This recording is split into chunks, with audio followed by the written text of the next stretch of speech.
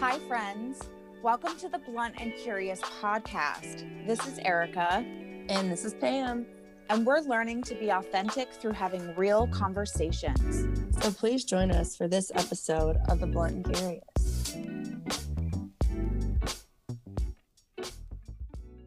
Welcome to part 2 of our mini series. This is actually going to wrap up one of our first initial conversations with our friends India, Jamaica, and Travell. So thank you so much for going along this journey with us. So again, part 2 of our mini series.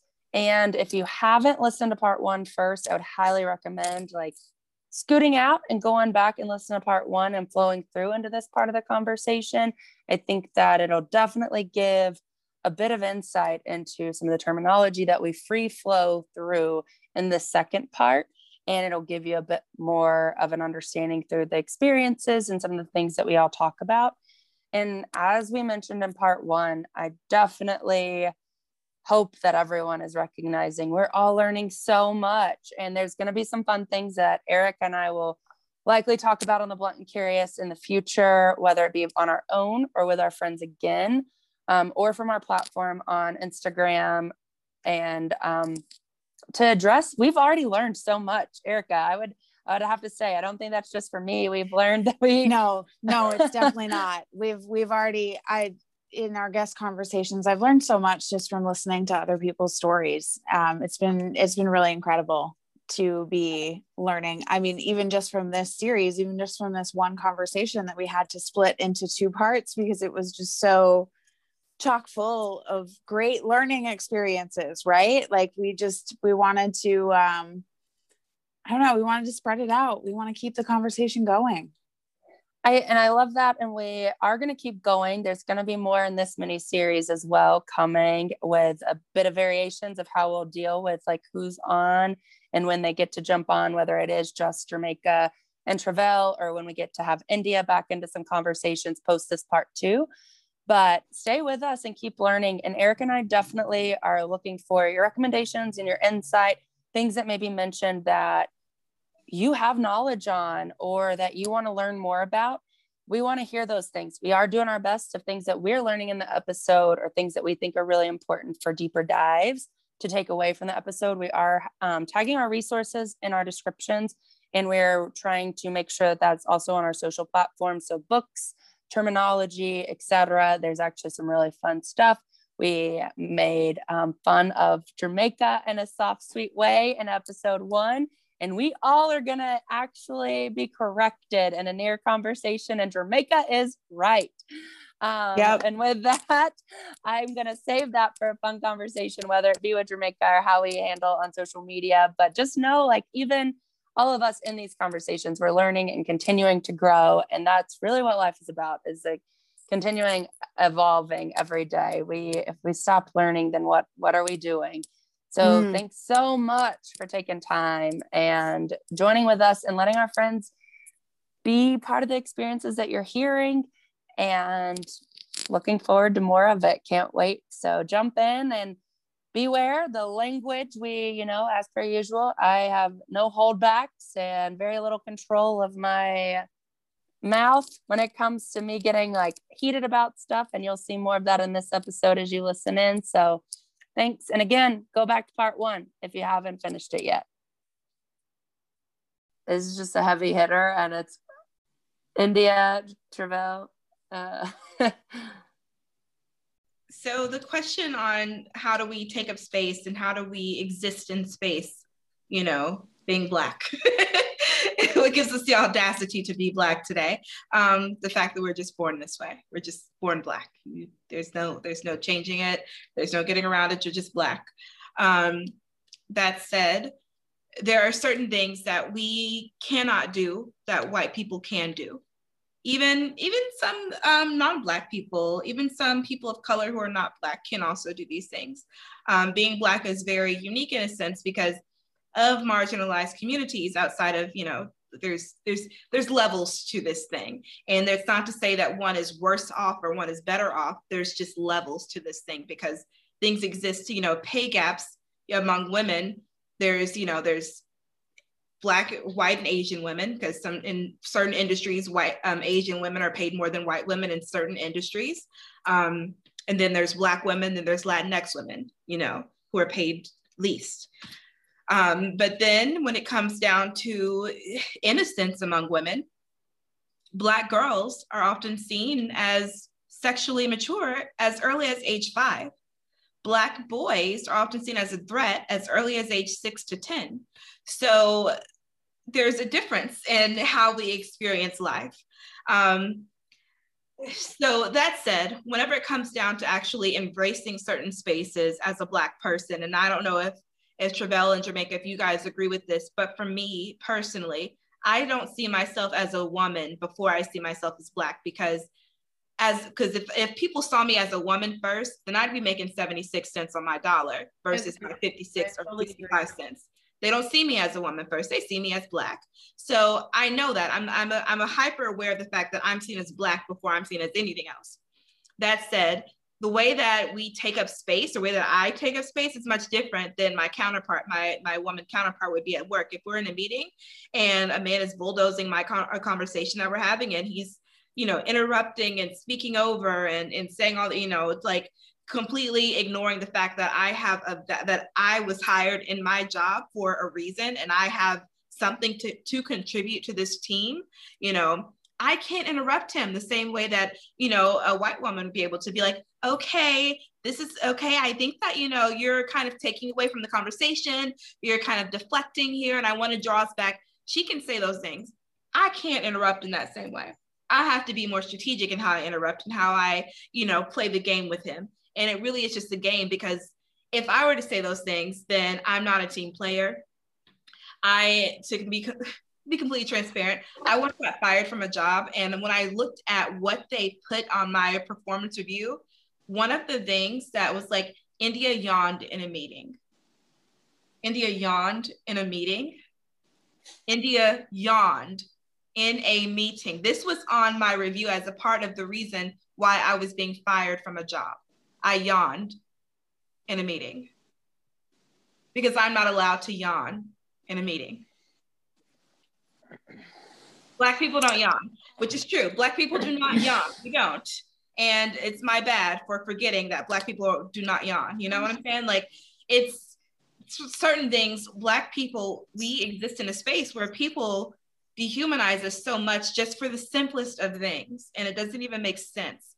They find different reasons, different ways that, you know, whatever, to like try to dehumanize us. So how we exist in certain spaces is just navigating them. Certain things are just inevitable. You're never going to change the perceptions of the people that you encounter, but you have to work around them. And that's what you have to do if you want to make money, if you want to live in America, because it's a capitalistic society and there's no getting around that. So it's unfortunate, but what we do is we find our own joy and our own inner peace, and we keep it kicking, because that's what we do. I like that you say that, like, we just keep it kicking. I've had the conversation more than a handful of times since we all last spoke, even, of I can't deal with that space. There's so many spaces where you just have to, because you're Black. God forbid we add the fact that you're a woman. And then, holy fuck, if we add you have natural Black girl hair. Holy fuck. If we add that you're a trans Black woman, because that's a whole different topic. Like that. So I was about to say, like, that's a whole topic for everybody. White people, Black people, church people, not church. That's woo shit. Yeah. If we add into your queerness, or your just, maybe you were raised from a different country, but if you are like European Black, but in like a Southern white space, or there's I, as a white woman, because I know I at least stand on I'm white, and then I am a woman, and I'm an identified queer woman in your space, let's fuck with it. Let's fuck with it, because I'm so tired of how many times I have to hear the stories that you're explaining, India. I'll never forget the moment in Brooklyn we got to talk about your journey through letting your natural hair be. And I know that is even a whole other conversation of space of I only knew you in a space of this. You had this luscious white girl hair. And that was like something that it is because, you know, there's always this stigma about Black hair. White people think, and it's true, and not even, and for me, it wasn't even so much white people think, it was men think, and, you know, Black men, whatever, all of it, men think Black girls' hair can't grow. And in high school, as you remember, I had some inches, like I had some natural inches. I kept my hair pressed. You know, I had my little silk press going on. I had some inches, like I had some hang time. And then when I got to college, for whatever reason, I decided to relax. No, I relaxed my hair in high school. I think I relaxed it in high school, and I think I cut it senior year of high school, right before I went to college. Don't know why I did that. I just did it on a whim. And then after that, I just decided to go ahead and go natural, go back to, because I had never had any chemical in my hair until I went to, it was college. I'd never had chemical in my hair until I went to college, and I had longer hair until then. And I was so proud of it because I thought, and this was at the same time where I didn't understand what it meant to be a Black woman. I didn't understand my own Blackness. I didn't feel comfortable in my own Blackness just because I always felt as if Black women were always dehumanized for the way that we talked, walked, or the way that we, you know, presented emotion. And I never wanted to align myself with that view of Black women. I wanted to try to be as assimilated to a certain view as possible because that's what I thought was the right way of doing things. I didn't know. So I didn't perm my hair, but I kept it straight. And when I went to college, I decided to go ahead and relax it. And I have no clue why I relaxed it in college. I just don't know why I did that. But anyways, I cut it off. And then at one point I decided I was just going to go ahead and just go natural after college. But whenever I graduated, it was whenever I went natural. And I just started growing out my hair. And even going into work, I remember, which is another topic, which I don't know if we'll be able to get into, but I am a Black Christian woman, okay? I believe that, you know, my sins are paid for by the blood. I am saved. I love Jesus Christ, all of that good stuff. When I graduated from college, I moved to Tucson, Arizona, okay? People, if you've never been to Tucson, Arizona, and you're a Black person, you'll understand why this is important. Because I'm an HBCU to Tucson, Arizona. I went from a very comfortable space of where I see Black people every day to every time you see a Black person, you're like, I remember one time I was at a grocery store and a Black man waited for me just to give me the head nod to acknowledge that he had seen me, because we don't see each other out there. It's very few of us. We do not see each other. So when we do, we're going to acknowledge it. We go out of our way to acknowledge the fact that we see you. I see you. We see each other. Like, we have to make sure we acknowledge that shit. That said, when I was there, the people who I was around, my coworkers and everything, I had this one coworker who I had met, and we became friends. We both shared like the fact that we both shared our faith, right? Which is a completely different topic when we go into white Christians and white evangelists and Black Christians, because no matter how Christian I am, no matter how much I can, you know, quote the Bible, and no matter how much I can pull wisdom and knowledge from the Bible, am I really saved? I need fixing in some way. And they are going to freedom riders me in the Christian way. You know, like they are going to make sure that my salvation is intact until I'm aligned with their view of Christianity. You know, it's not right.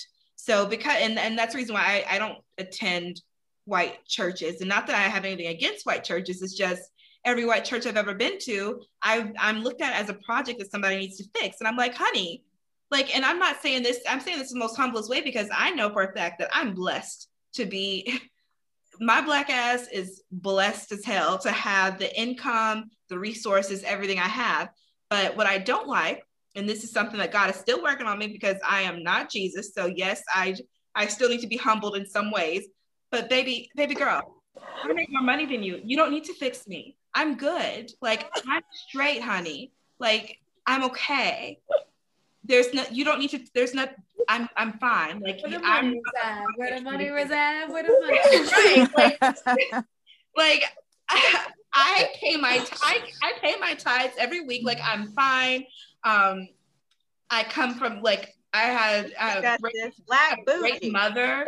I was not a crack baby. Like, there's nothing, like, I don't know what you think Black people are, but very few of us are crack babies. Very few. And like, I don't understand why not all losing Isaiah, damn it. Right. Like, not what that is. And when we go to the church, especially when it comes to, like, you know, a Black person going to a Black church, they see us, like, that's, in my experience, I won't speak for everybody, but and I know, Jamaica, you spoke on this, how you've been like the token Black person at your church sometimes. At my experience, that's like what it's been like, being like, oh, let us help you. You know, are you really saved? What are you struggling with? And I'm like, well, right now I'm just trying to pay off my student loans. And like, that's pretty much it. That's my struggle. What are you struggling with? Oh man, that question right there. Like, what are you struggling with? But being in my business.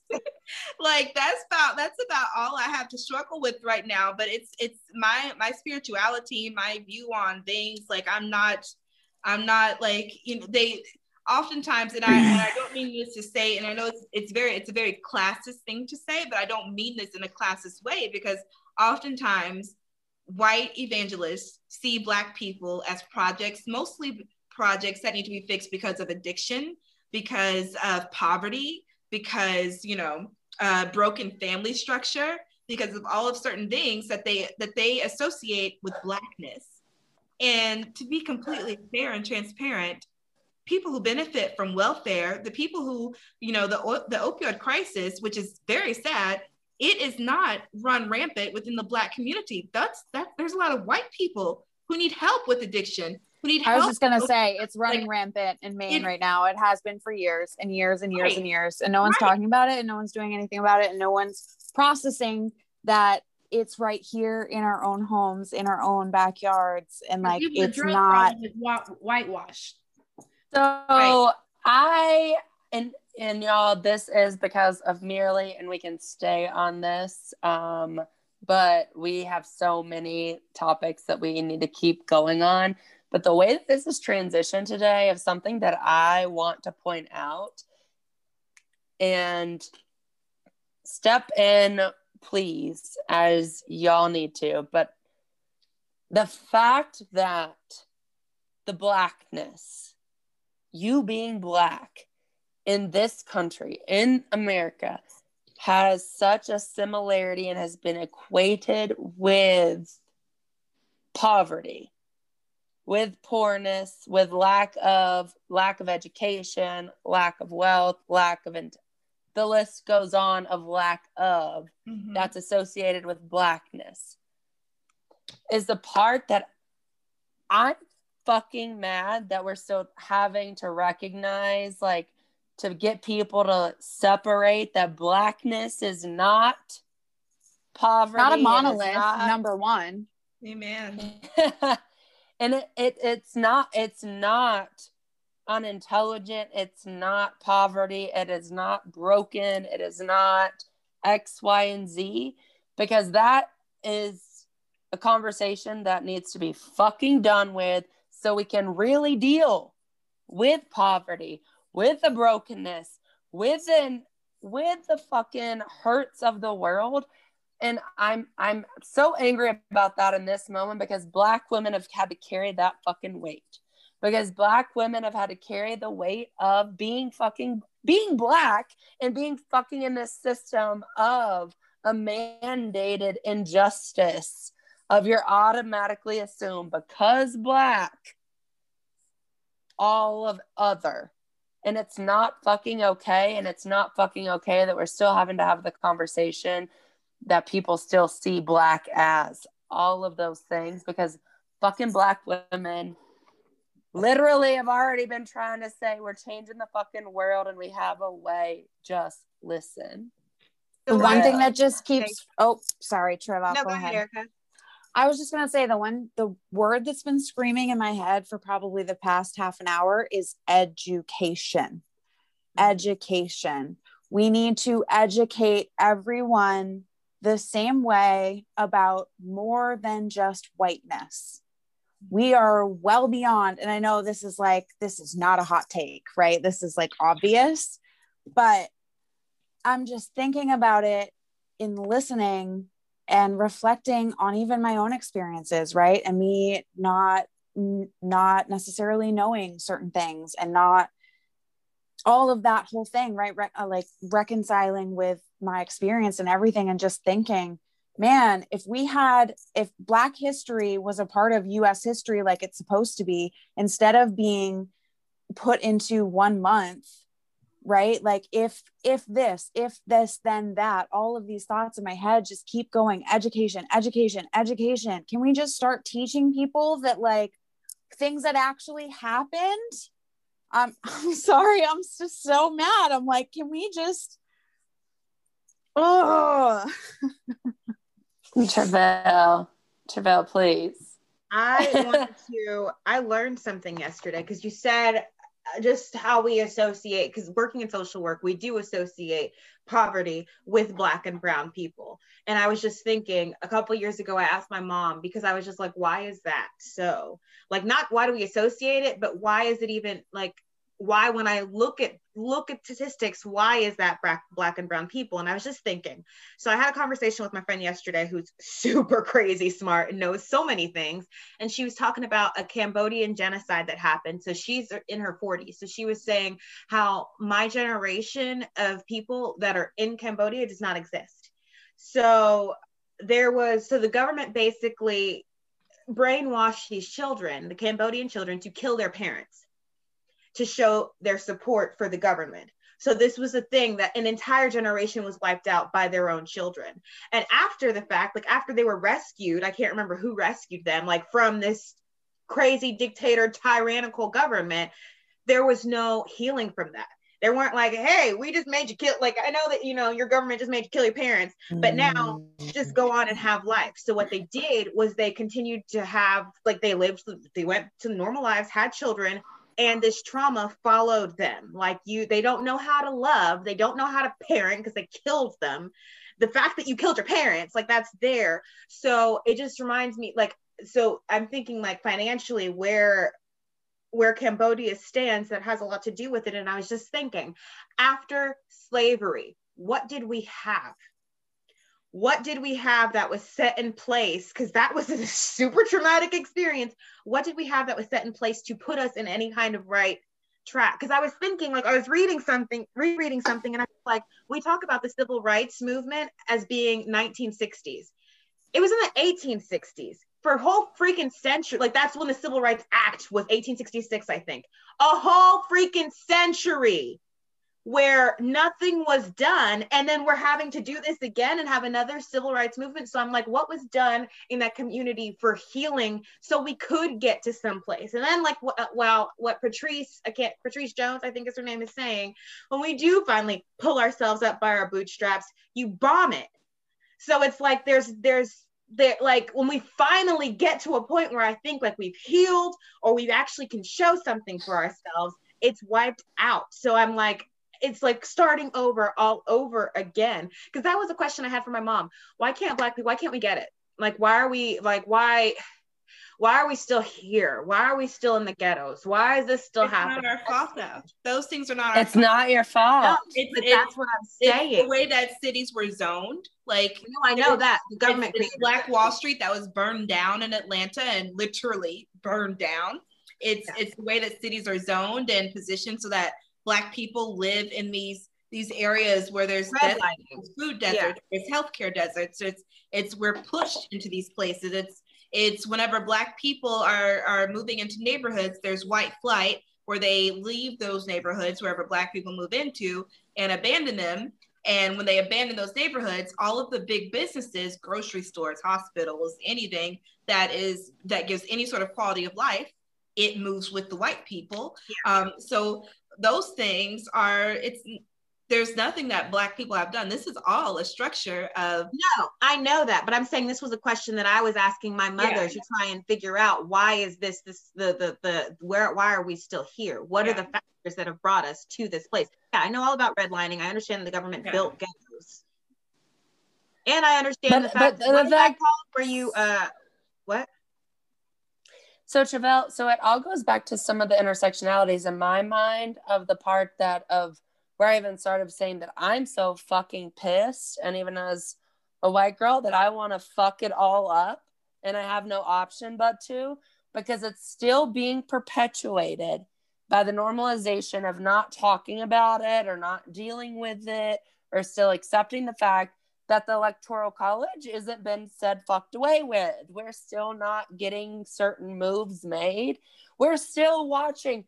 Did we really just have a police reform on federal government that we're going to give George Floyd's name and like perpetuate some of that hurt by calling it that, by us taking a step in an excuse of a way of some bullshit? Yeah, you see that in like, I was like, me and Jarrell talking about the other night of just like they're calling it the George Floyd case. Like George Floyd is dead. Like he is dead. He doesn't have a case. You're still making him be the criminal. I mean, it's even like this dumbass debate that folks are having with fucking Dr. Seuss books. Like, it's stupid. Like, no, not a single Black person said a damn thing about Dr. Seuss. Dr. Seuss is safe. We love Dr. Seuss. We love Dr. Seuss. I got all the places you would go 3 times. Like, I love green eggs and ham. I was pissed at Sam I'm like, why are you so mad that the estate from Dr. Seuss is saying, we see where we went wrong, we want to correct it, so therefore we are pulling out of 8 gazillion books that this crazy man wrote, we're pulling 6 that show Black people in likes of images they don't want to be seen in anymore. So we respect that and we want to honor that, and we would like to move forward with the world and say that we stand with you. And yet not even Black people. Right. Yes, they had like Nazi shit in there, talk about Jews and all this type of stuff. We get to all of that, and y'all still pissed off that think that we're doing it. What the fuck we gotta do with Dr. Seuss? We didn't say anything about Dr. Seuss. I didn't even know damn Dr. Seuss stuff was coming up until the white people started talking about Dr. Seuss. Right? Yeah, I didn't even. That was their own decision. They are trying to progress and move forward, yet you're still trying to pin it on racism. So anybody give it, and if I see one more damn time that we try to compare Dr. Seuss with Cardi B, I'm cutting somebody in a heartbeat. Thank you.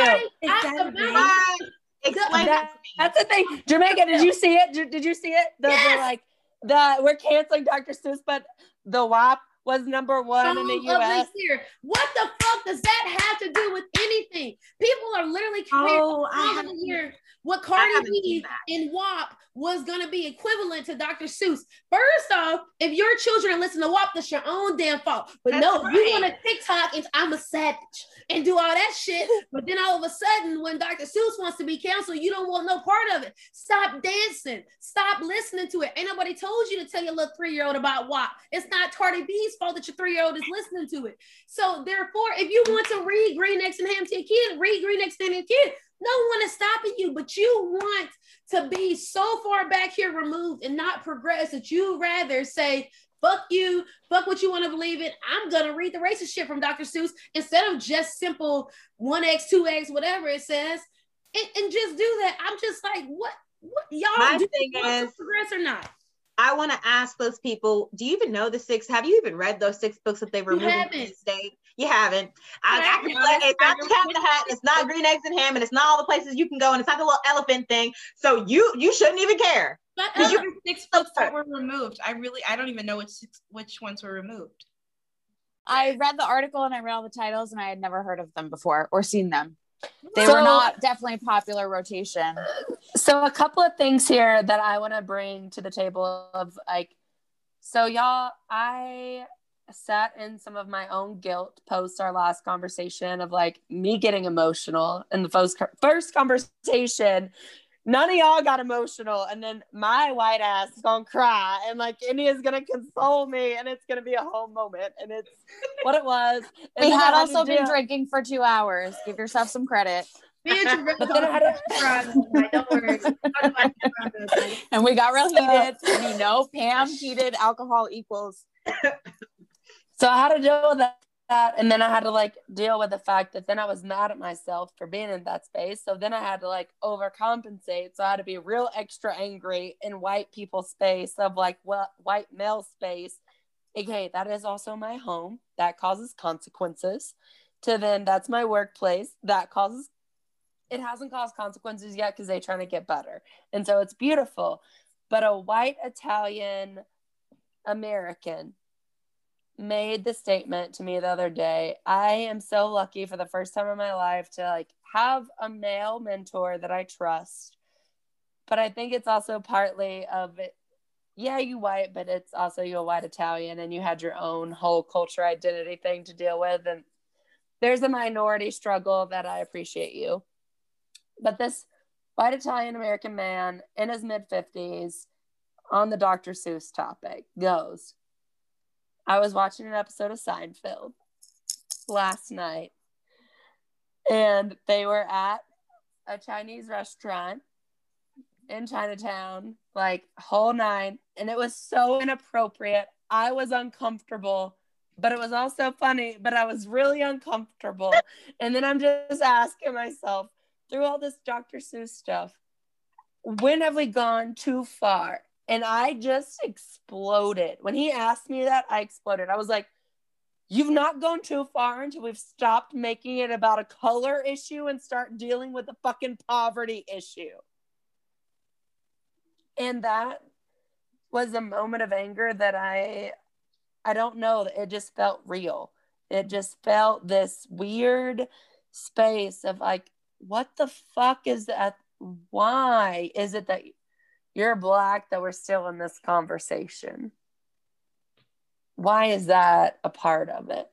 That's not going anywhere. I mean, from the dawn of time, we've heard about this forever, and it's not just in this country, it's everywhere. Like, we act like this is just an American issue, and it's not. Like, there's the caste system in India. Like, anywhere that there are people that look different, there is always going to be a racial issue. I just think that, yes, we can progress further than we were yesterday, but are we ever going to progress to where it's not an issue anymore? No. I'm just being honest. Like, it's always going to be. I feel like it just keeps shape shifting and changing forms. So like there's a different thing as to why, you know, like I think about my parents' generation thinking that being colorblind was the answer, right? Yeah. Clearly that's not the answer because we're still here. Right. But like all those different shapes and shape shifts and different forms, like it just is going to keep, okay, we got caught this way, let's try this way. Okay, we got caught this way, let's try this way. Like I feel like, that. It's almost like we're in America though, we say we're this nation. Like we say, give me your poor, give me your where we get, like we say liberty and justice for all, the 14th Amendment, that we're all created equal. Like the thing about it is that all Black people want is equality. Like we just want for you to stand for what you stand for. Like, so if you keep saying to go back to these countries, people are fleeing these countries because America says what they say they want to be, but yet when they get here, you're not upholding those words. That's not true anymore. And so my thing is like, okay, so we came here, also plug, if you have not watched Amend on Netflix. So good. 14th Amendment, so good. And it just breaks down of like people being people and how we want their right and why that shouldn't, like, I'm so damn sick of fighting for things that you shouldn't have to fight for. Like just being a human being, especially in a country that says that we should all just be human beings and that we should all just be created equal and that we should all just have this, like, and that's my biggest frustration with it is like, I know that it is a blessing and a privilege to live in America because I know what other people face in other countries. What I am saying though is that we sit there and we say we stand by these list of rules and this constitution and these words, but we don't though. We don't stand by those words. I am obsessed with Hamilton through and through. Yes. The fan. I got it tatted right here. I am a noble. I am a noble. I got it all. I love it. I listen every damn day. And I love the words of it, and I love the cast of it because it depicts what I want America to look like so bad. Like I want that because that's what Lynn said he wanted with doing it. He's like, I do not want to erase what America was built on and founded on, because in all reality, whether we agree with it or not, those people are the ones that fought for where we could get to. And so they did the things they thought were right, whether they were wrong, whatever, that's how it is. But that's what we were founded on. But I want to show that by what we look like now. So we got to find some type of middle ground, but we can't do that. So is it Jamaica, is it the middle ground though? Is it the fact that for America to stand on that space, right? For if we go to America, if we're just talking America, to actually be what America says it's gonna be, white America has to take a step back to recognize the equity that is needed, right, for the equality. And that's the problem. White people don't want to take that step back because it takes you to a place of responsibility and accountability that you don't want to be accounted for. And like you said earlier, and like I've always said, I'm not asking you to feel guilty about being white.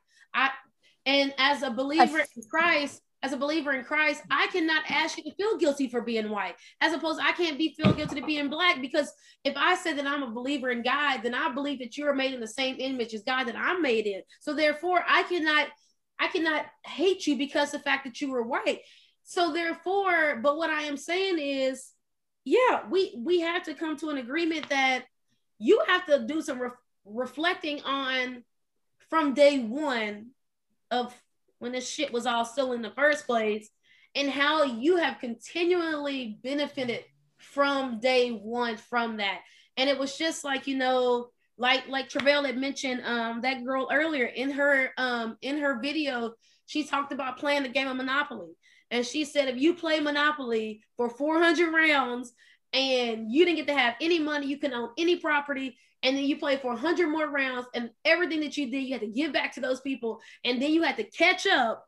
You can't do it. You can't do it. And so it's just like, okay, when are you going to cut some slack for the people that have 500 years of catching up to do? And just like MLK said, and when he was arrested, and he was just like, okay, when do we stop waiting? It's been 100 years since the Civil War.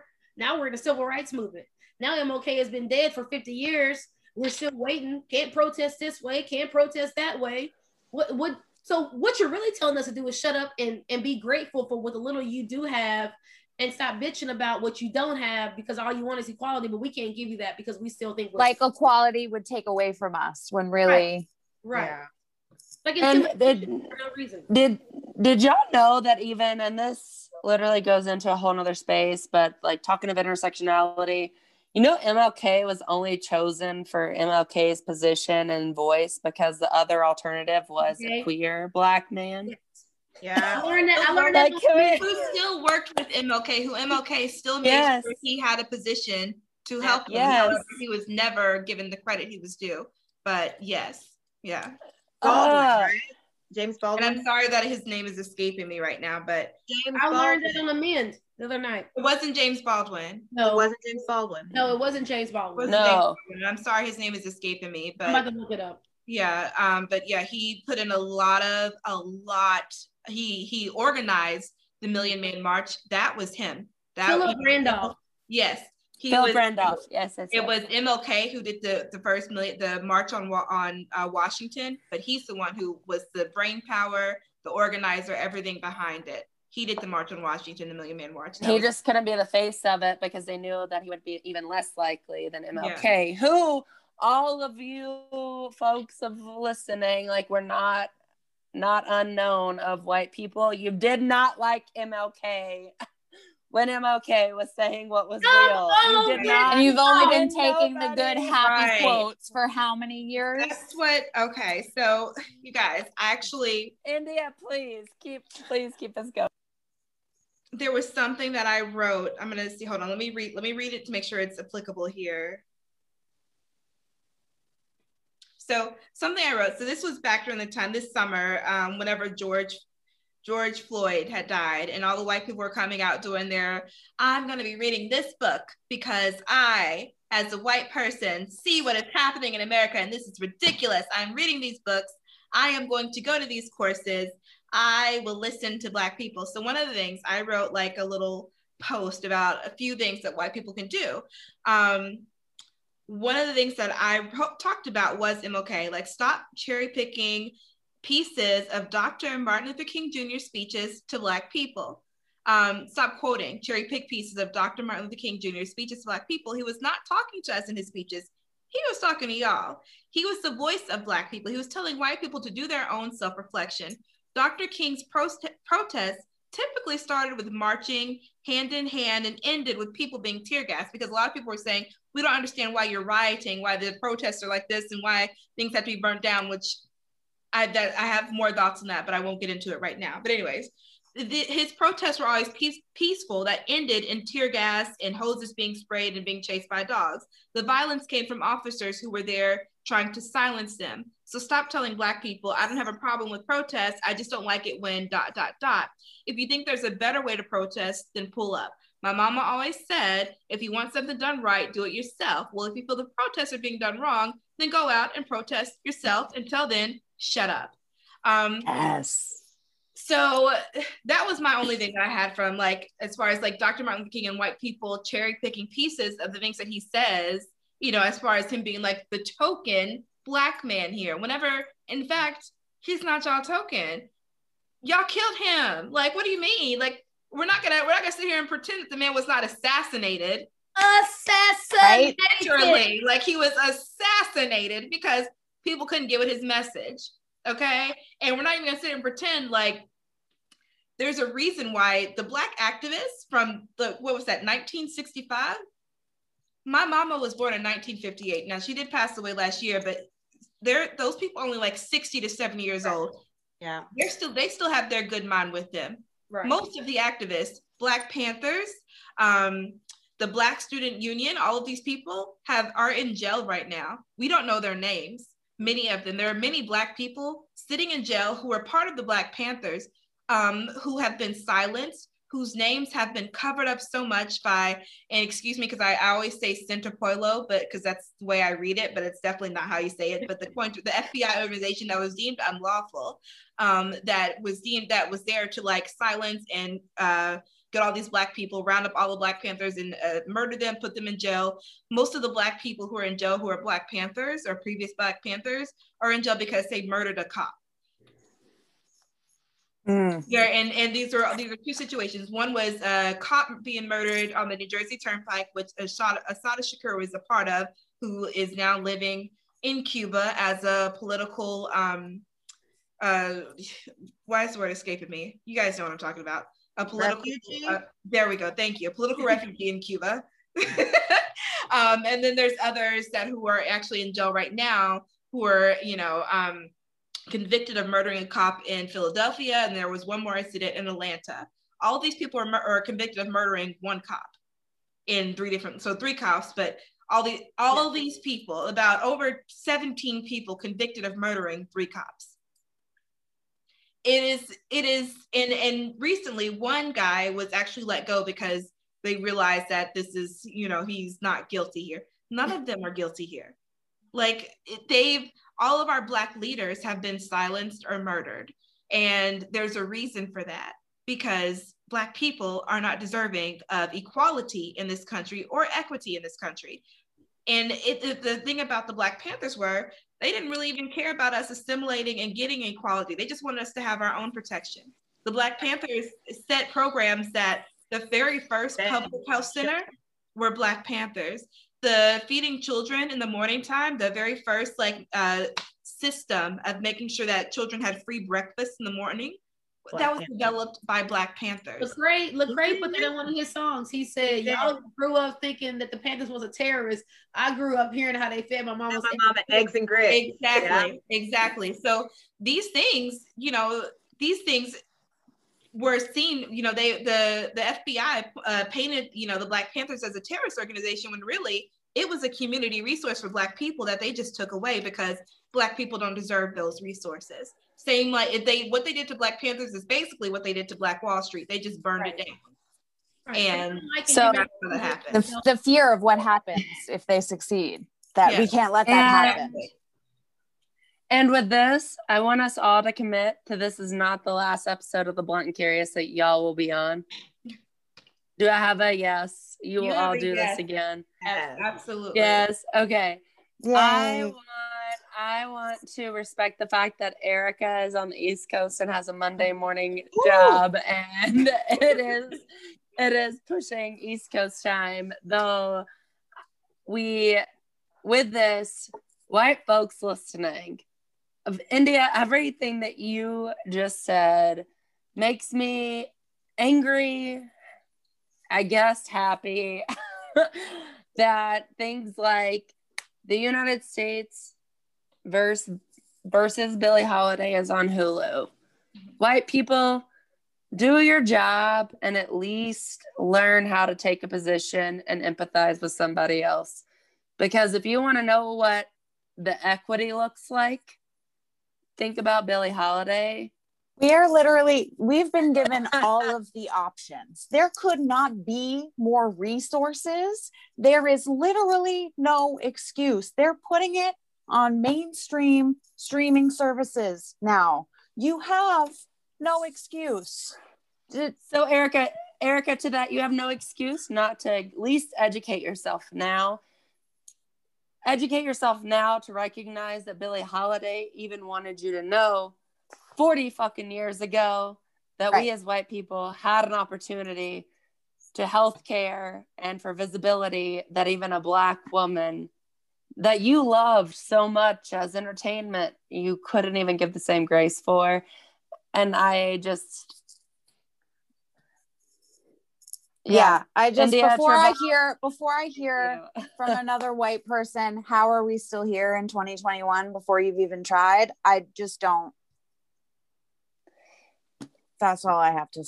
Sorry. I don't want to. India, Travell, Jamaica, anything else? And I'm giving this as our cue of Erica and how we're gonna handle the ending of space. Oh, are you asking me?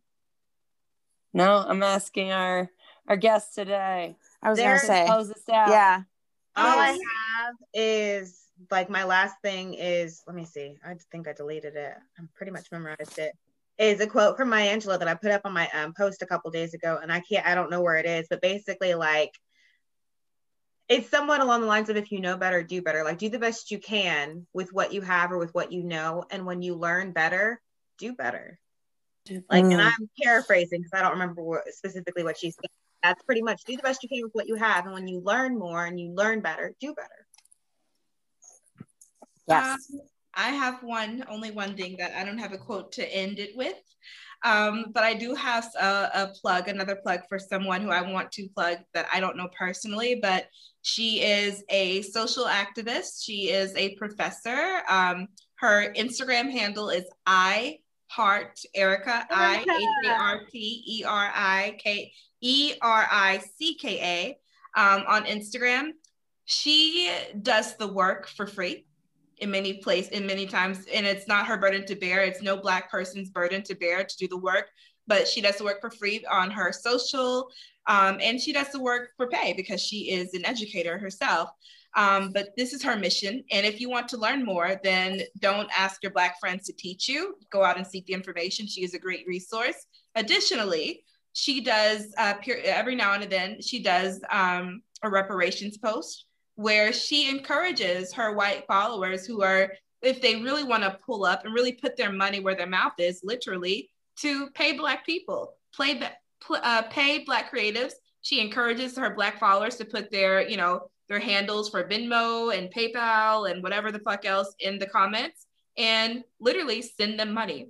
And I think that is genius. And I don't think that there is any shame in that. I think that it's a great way to literally put your money where your mouth is. If you really want to see generational wealth, even if it's like $5, I mean, that's still a way of like showing I honor and respect the space that you have here. And I honor and I see the space where I'm at in my life versus where you're at in your life. And I respect that. And I am going to back that up by this donation to you as a Black person. So I highly encourage everyone following her. Again, her handle is IHARTERICKA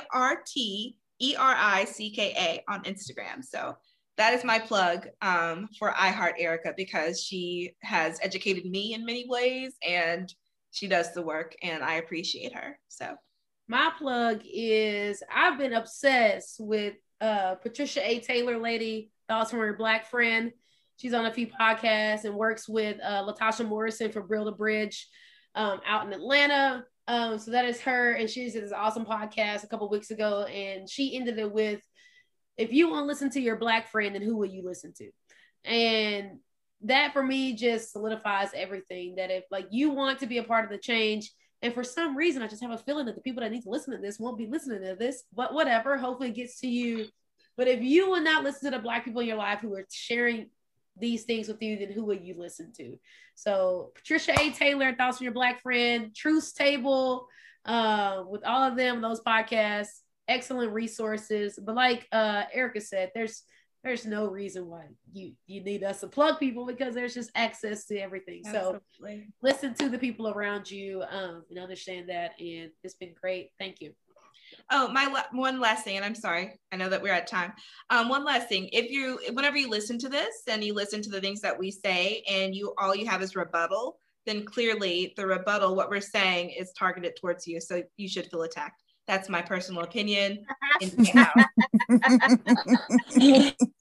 And India out. I love that. Oh boy. So, I mean, do you want to plug anything else for your personal selves? Is there anything that you want to plug of your own? Or if y'all really want to help a woman of color out, my Venmo is at Jamaica Brown. We can throw all your Venmos in here. Give me your PayPal, give me your Cash App, give me it all. Do that? I was talking cash money shit. Like I was saying, I don't need a white savior, but bitch, save me the fuck. Mine is at India Rose. I can't promise. Okay. ROSE on Venmo. Right. Real laugh, real quick. No spaces, no under things, no nothing. Okay. Who's next? Travell. This is Venmo, correct? India, this is Venmo.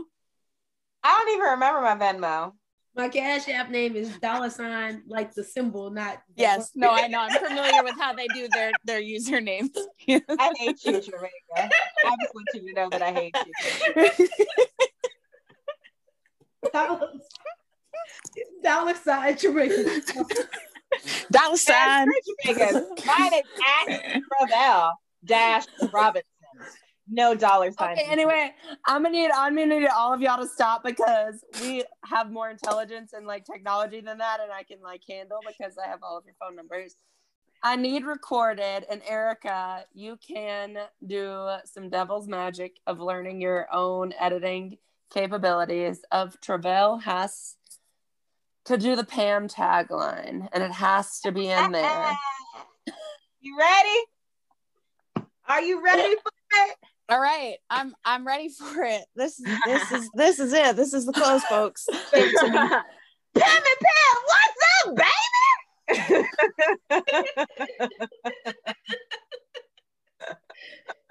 Forever, always, Forever. I love that. Halfway across campus, it's Pam. Pam and Pam, what's up, baby? Well, as you've listened to part 2, and we've got all the giggles and funny, because really when we are sitting in space and hearing other folks' experiences, when we're living in that experience together, learning from one another, listening to one another, it's so refreshing to be able to laugh about the funny things, or just to sit in however we can tap into humor. But at the end of the day, we're still all learning. We're learning how to interact with one another. We're learning how to support one another. So that was one of the things. Definitely, if you're using Black voices, queer voices, etc., any folks of color, if you're leveraging them for your own resources of support, or however you're interacting, support Black women, for sure. Give them monies, support the things that you're asking for them to deal with as they are sharing their experiences and having to live through their stories and retelling of their stories every day, it means a lot. Reach out with support, monetary support, etc. But again, it's all a part of the learning process of supporting one another as we all are learning and supporting the resources that are teaching you things. And with that, I really, really appreciate how Erica has been able to actually talk to me about some of the things that she's learned, and it really resonated with me. So I'm going to hand it over to Erica as we're closing out part 2 and going to go into other fun parts of this mini series coming up in the next few weeks. Erica, can you tell us a bit about how you sat through this post our conversation with India, Jamaica, and Travell? Yeah, so it was during the editing process of this first, well, we recorded it all. Part 1 and part 2 were all recorded as one big conversation. So my initial editing process going through that, listening to all of it as one big conversation, I sat with it some time after, after listening through all the way. And I sat down and I just free flowed with writing and so I guess that's what free writing words. I did some free writing, while my thoughts were there. And I kind of just wrote this page out of how I was feeling from having the conversations and listening back. And Pam pointed out, after I had read it to her, it almost felt like a monologue and I should just read it to y'all. So I think that's what we're going to do. But, while you do that, Erica, I just like everybody take from this, like, as you've listened to these episodes, and particularly our friends that are white, I would urge you to do what Erica did. And as you listen, let yourself process in whatever way is comfortable for you, because you'll never get to know what you can learn from what you're doing or what you're listening to unless you let yourself process. So I really am thankful that you're willing to share that part of this, Erica. So sorry for cutting you off before you go into your monologue. I just want, before you go into it, I really it resonated with me for the way that you got to process through this as you were listening to the editing, since we were in the conversation together.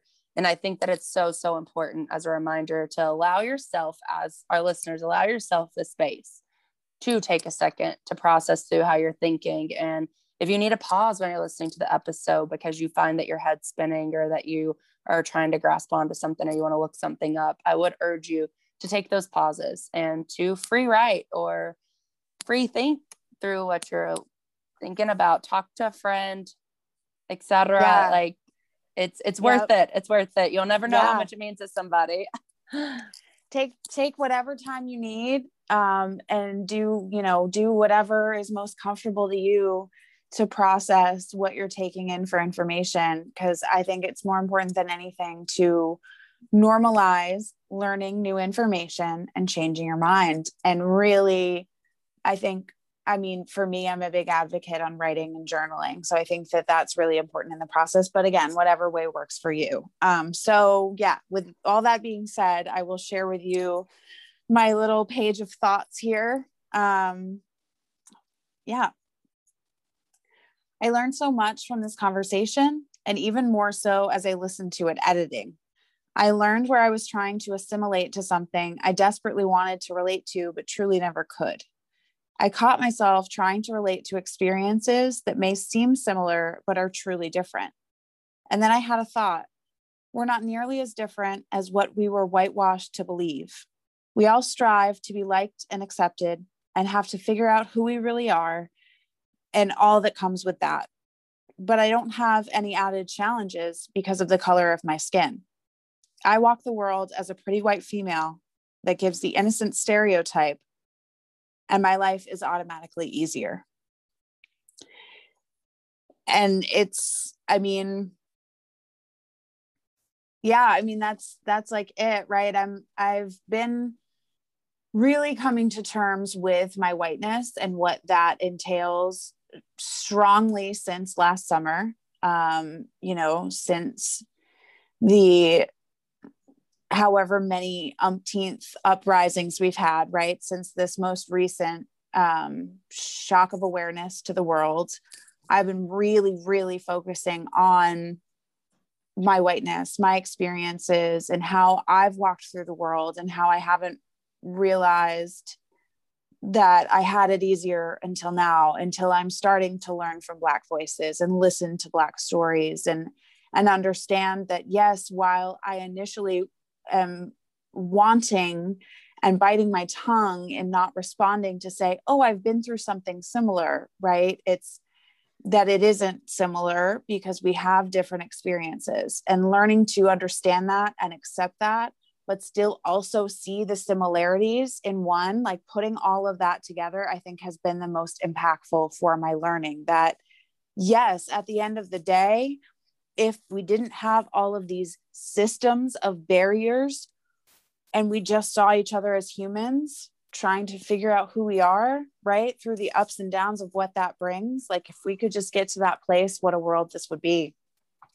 What a world that would be. And I'm so thankful that you pointed out of recognizing what the likeness looks like, but how the system creates those barriers. So I think that that's been the hardest part of even engaging in some of these conversations of what we're doing on the Blunt and Curious, even as we are hearing from experiences of other folks. We love to get into the trenches. We like to be with others, and we've all had our own trials, and recognizing the privilege of what the whiteness brings to us is not negating the trials or the things that we've experienced, but it's so, so important to recognize that the system doesn't see it that way. The system has been against people of color. The system is still built to impact people of color in negative ways. So thank you so much for processing through that. I could not have even done that better myself, of even listening back and being annoyed at where I have like jumped into conversations. And it is a little different of like, I've walked in life with India, Jamaica, and Travell at different seasons. And so we had different collective stories together of how we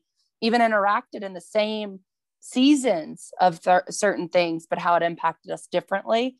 It then is really interesting to take back and get to hear your perspective as someone that hasn't interacted with the folks that we're getting to hear from, and in a real life tangible way, but you getting to like see that even where we have stories and we want to assimilate to something, it's the whiteness of our skin definitely has made it very different. So thank you for being willing to share that with me. Yeah. Well, I mean, it happened in real time in the episode too, right? Like we had that moment where we were talking about living in different schools districts than we were going to, right? And just the different experience that it had to have been between my family and India's family, right? Just because we didn't have that skin color barrier to worry about, right? We also didn't have the different, like at the end of the day, if my brother would have had to transfer to the Auburn school system, it wouldn't have been a different education. It would have been the similar level of education that he was already getting at the school he was already in.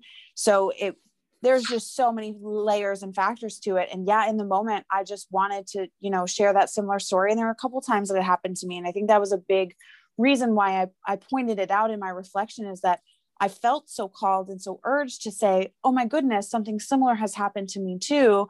And then in reflection and I did do it. It happened, like it's on the recording, it's there, but in reflection, I was like, oh, I jumped in when I'm really like, it's a similar air quotes situation, but it's also completely different at the end of the day, based on just what we look like. But I am grateful that these women are so patient and caring and loving with us, and just, sharing their true authentic stories, but also willing to have conversations with us and, involve us in the conversation too, I guess, is where I was just going to say, they have been so willing to involve us in the conversation, to the fact that this is going to be a mini series and we may change what parts of what because of the conversations and topics that are coming. But our guests have been so willing and love getting to sit in this space that we do have much more coming, more around school systems and how those things are impacted, what that looks like for people of color, what it looks like for them as Black women, and how they interact with it. And so keep staying in tune. And I hope that you take from Erica's even personal reflection as ways that we can all take a step back and realize like where we interact with conversations, not negating to show up. Erica, I think that it's really important to point out to our listeners that you weren't wrong for engaging in those conversations at all, in any shape, way, form, or fashion. Like being able to find like-mindedness or similarities, to meet people where they're at in a conversation, where they're at in their lives. Those aren't negative things. But what makes that even so much more real is that reflection that you did after the fact, and like how you address that. And I think that that is even just such a beautiful part of the process. And again, as we were talking about, whatever's comfortable for you for reflection, etc., you'll notice I probably would guarantee that the word think is the most used word in all of our episodes, because we are full of thoughts. We are full of spaces of reflection, open for it. How do we think through it? How do we think about it? How do others think about us? And how does that resonate and how we process it? So we think a lot, and that's not bad. And it's not bad to just engage in conversations, but it is really crucial to take those moments of reflection and see where you can learn from those experiences and other voices and how you engage. Yeah.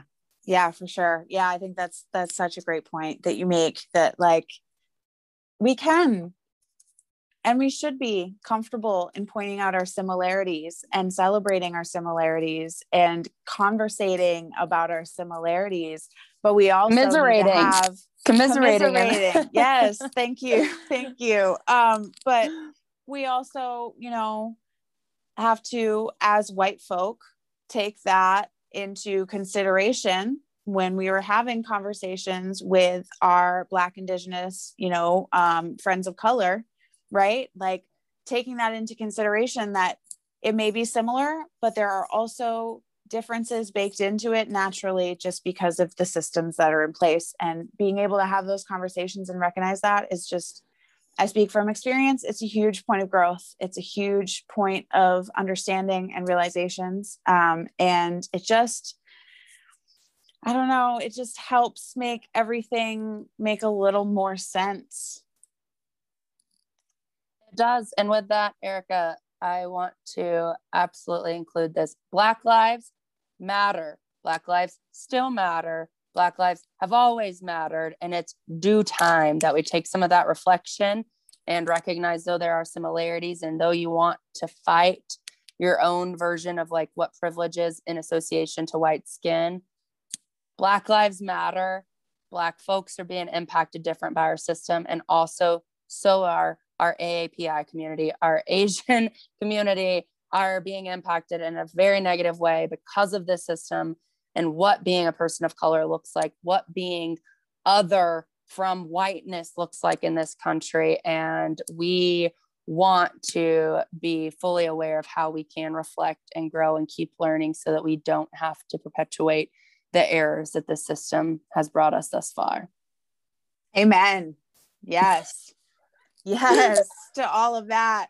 Black lives matter. Black queer lives matter. Black trans lives matter. All Black lives matter.